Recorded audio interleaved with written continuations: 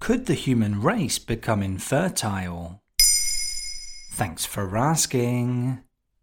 In April 2023, the World Health Organization released a new report on infertility, which said that around 1 in 6 people worldwide experiences it at some point in their lives. The WHO's Director General labelled the phenomenon a major health issue and called for more research in an area that is still understudied and insufficiently funded.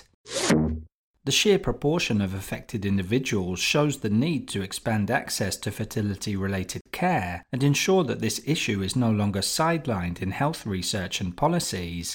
The WHO review was based on 133 fertility studies dating between 1990 and 2021 and showed that no region of the world is spared. What are the causes of such high levels of infertility?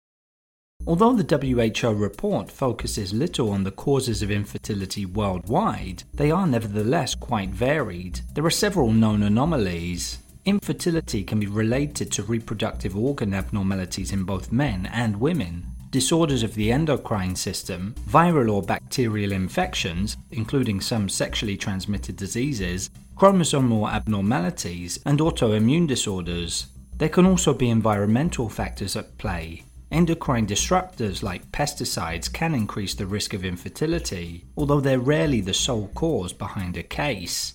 However, as many as 30% of infertility cases are simply unexplained, and that's a big part of the reason why the WHO has called for more studies in the area. What treatments are currently available for people with infertility problems?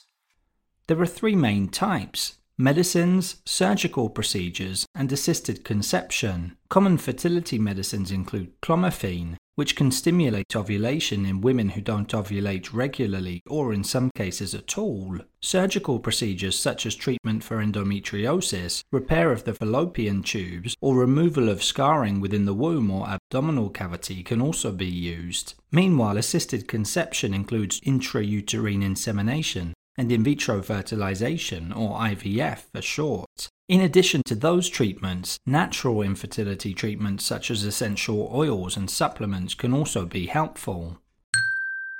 What could the consequences be? In developed countries, men have lost over 50% of their sperm production in 40 years. American professor Shana Swan has pointed out that if that trend was to continue, we would reach a median sperm count of 0 by 2045. And the bad news is we currently have no treatments to improve sperm production. There are plenty of theories out there as to what's causing it, but no convincing evidence to prove them. HSBC economist James Pomeroy believes the world's population could peak in 2043 and then halve by the end of the century, dropping to just 4 billion. However, those scenarios are in stark contrast to projections from the UN, which suggest that the global population could rise to as high as 15 billion by 2100.